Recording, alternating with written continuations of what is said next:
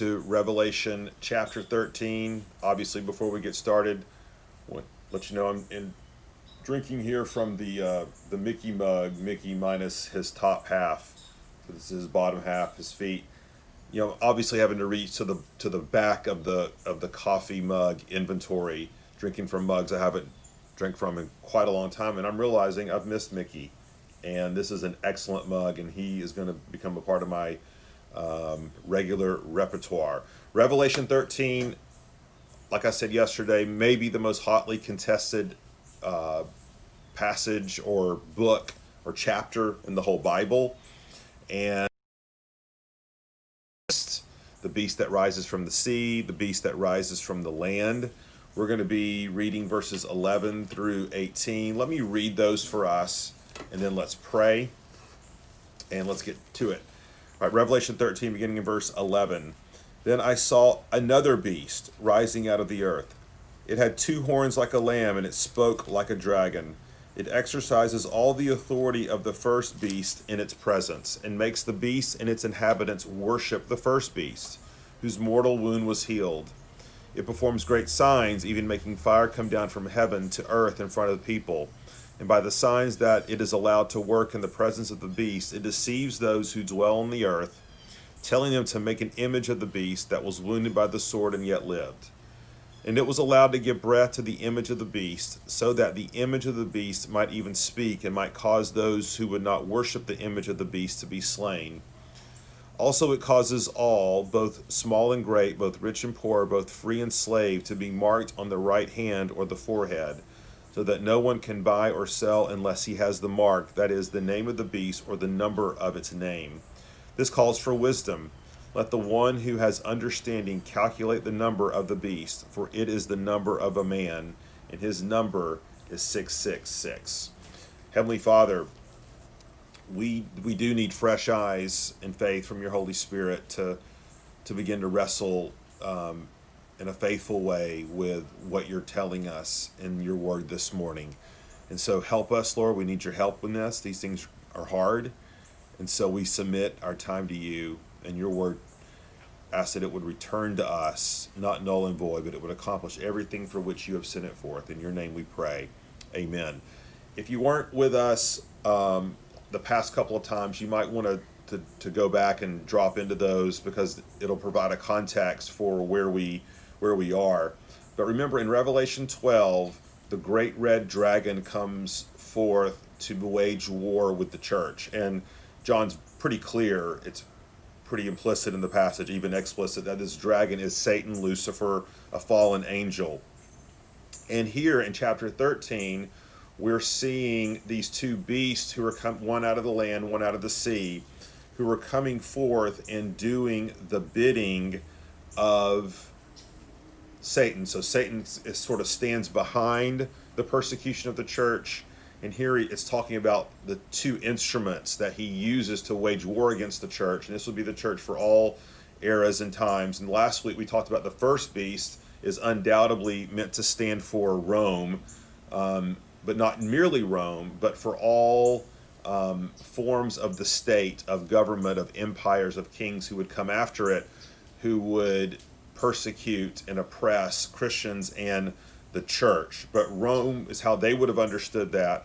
But this idea that the beast suffers a wound and then is healed, it just means that there is even when one beast, quote unquote, empire ruler is put down, whether it be Hitler or Caesar or Stalin or Mao Zedong or whoever, there's going to always be in this age someone to rise and take his place or its place. Well, now we come to this second beast, and it also is an ally of Satan, an instrument used by Satan. And as we're going to see, I think this represents, it has a religious nature, a religious tone to it, and I think this is meant to symbolize false religion, false philosophies, things that, trains of thought that come in to deceive the people of God. And so on one hand, you have this bold front opposition in the form of the state, and then secondly, you have the instruments of culture, society, which lead people astray. And here you see what John's doing. You have this unholy triumvirate, okay, which is meant to run parallel to the Trinity. So we understand with the Father, the Son, the Holy Spirit, God and one being three persons, that there is what we call theologians call an economic subordination, which means that while each of the members of the Godhead are equal in being, in essence, they are three different persons or personalities, and that there is a subordinated function. So this is why we hear Jesus saying things like, I came to do the will of my Father. I can't act apart from my Father. The Father has sent me. Those the Father has given me, I will not cast away. Not my will, but your will be done, Father. And so, and then we see that the Holy Spirit is sent as the presence of Christ into the lives of believers, while the Father is the one who is ruling, he is decreeing. Each of the members of the Trinity have a different function while being of the same being in essence. And so John is trying to help us understand that this is the nature of these two beasts and the red dragon. That the first beast is the state, the second beast is this religious deception, false teaching, false religion, and that they're both, Satan stands behind both of them, but they're operating in this, again, this triumvirate of evil that parallels the Trinity, and that this is going to be the pattern all the way up between now until the second coming of Christ.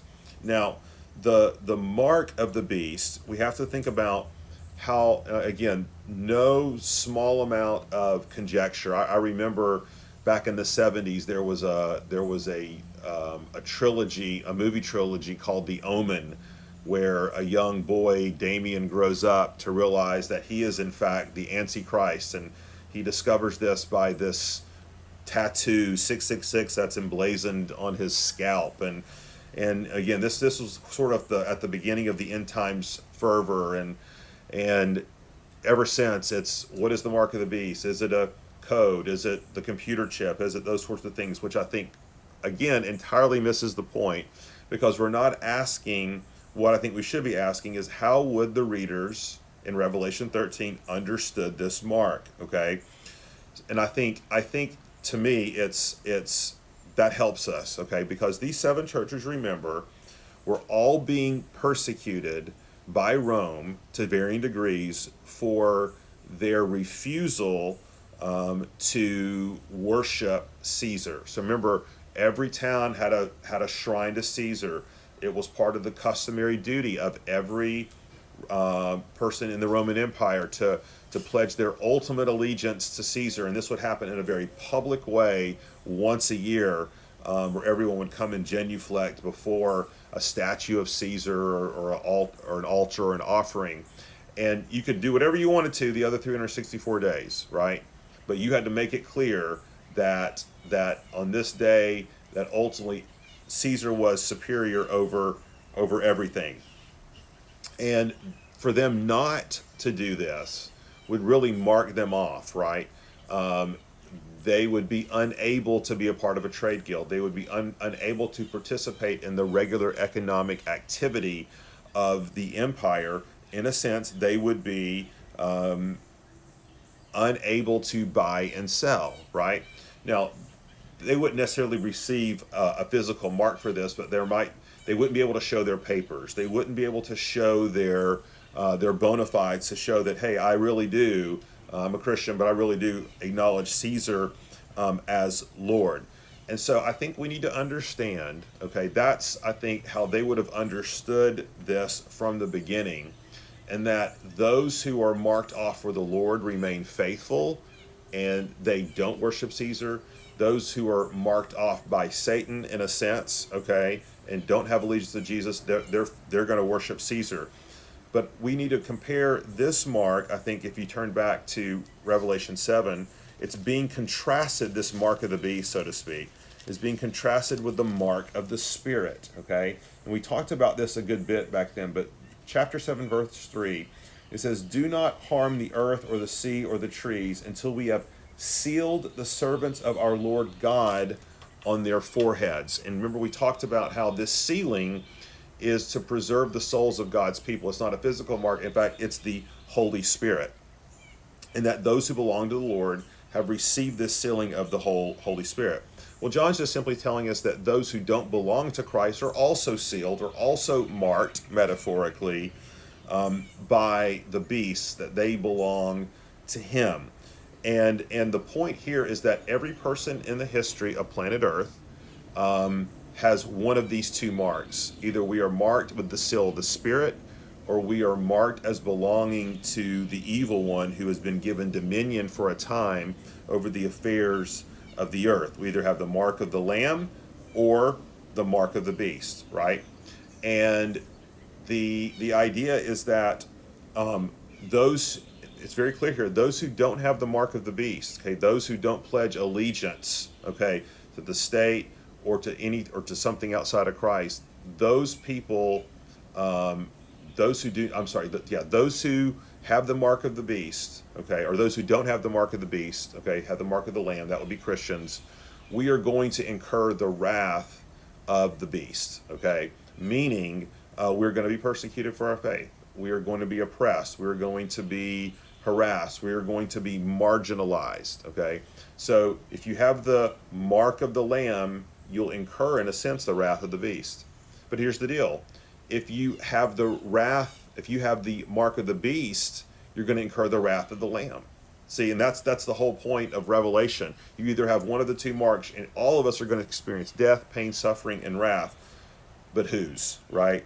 And John's telling us over and over again, for those who are in Christ, who've been sealed by his Holy Spirit, you may receive the wrath of this world and of Satan and of his minions, okay? But you are sealed by the Holy Spirit and safe, okay? On the other hand, you may be totally at home with the world, and your ultimate allegiance is here, and you may have the mark of the beast and are fully accepted and free to do whatever you want here in this life, but you will incur the wrath of the Lamb. So the question is, which will we incur? The wrath of the beast or the wrath of the Lamb? And that's the contrast John is holding up for us. And I think that kind of gives us a clue as to what's happening here. Now, interesting, if you go back to verse 18, it says, this calls for wisdom. Calculate the number of the beast, for it is the number of a man. His number is 666. So what is that about? So Pastor Paul understand about the mark of the beast and the mark of the Lamb and the sealed, but what is this 666? Well, again, no end of debate here. And so there's a couple ways to think about this, okay? There, in ancient Middle East, there was a science, a way of writing called gematria, okay? And essentially it was I don't want to say, it wasn't like a secret code, but it was more like a numbering system that corresponded to letters in the Greek alphabet. And it was just a shorthand way to write down names and numbers. And don't have time to go into the whole science of this and how it worked. But basically, it was a pretty standard, okay, way of communicating in shorthand names and places and people, if you understood the way the system works. So if you think about Matt Damon in the movie Martian, and he's learning how to communicate with this hexagonal decimal system, it's kind of like that. We're not familiar with it, but people then were. And undoubtedly, I think they would have known immediately who this referred to. Probably the most common, okay, interpretation, or, I mean, again, it's not without problems. All these have problems, but it's probably Nero. So if you alliterate his name according to Greek, these numbers and the Greek alphabet, it does come out to Augustus Nero or Caesar Nero. But again, there's not consensus about that. There are those, and I kind of leaned a little more in this camp, who really see this number as symbolic, okay? That just as 7 is the number of completeness, and the idea of 6 is the number of incompleteness, right? And so as we are marked by the Holy Spirit, found in the people of God, we are part of the 7 churches. We are part of the sevenfold nature of God and his people. The number 666, I think, could very possibly designate this idea of incompleteness, okay, not belonging to God, okay, and the 3 sixes is sort of this counterpart, again, standing for this unholy triumvirate. But again, I think it's important not to be dogmatic about these things. I do think that for every day and age, it's still the same. Am I marked by the Lamb, or am I marked by the beast? And am I? There's a push here to find my full sense of identity and completeness met in Christ, okay, not somewhere else. Or it could be Nero, right? And the people then at that time would have immediately understood, well, he's talking about Nero. There's Satan, there's Rome, and then there's one of his instruments of false religion, Nero. And that could very well be. That's what Don Carson says is probably what he believes is likely the case. But that doesn't mean that it's not pertinent to us now. It just means that for every day and age, the issue is the same. Where is my ultimate allegiance? Who have I been marked by? And there's always going to be a Nero, right? Whether it's Stalin, whether it's Hitler, whether it's Mao Zedong, whether it's, other despotic rulers in the history of the church or the world, and such as it will be, and as we said yesterday, that ultimately at the end of time, will all this culminate more fully and completely in a person or a state that will usher in the time when God's people will be persecuted and Christ will return? I think that's likely, okay? But I think it would be speculation to spend all of our time trying to think about who is this singular person. I think there's a fulfillment and a manifestation for every age of the church. And then at the very end of the age, when Jesus returns, there will be a final embodiment of evil, and whether that's in a person or a kingdom or a state or government, we obviously don't know. But I hope that sheds a little bit of light. Again, go listen to Don Carson's sermons. That link should be posted here on the Facebook page somewhere. Scotty Smith's book, Unveiled Hope, G.K. Bill's commentary on the book of Revelation. But we're going to be in Revelation 14 tomorrow, same time, same station. Let's pray. Lord, these things can be complex, but at the same time, let us not miss the obvious. All of us will experience the wrath, either the wrath of the evil one or the wrath of the Lamb. And we know that if we experience the wrath of the evil one, it is only for a short time. It is only in this life. It is only our physical bodies, because our souls are bound up, sealed by the Holy Spirit. And Lord, we want to take comfort in that today. In Jesus' name we pray. Amen. Thanks. See you guys tomorrow.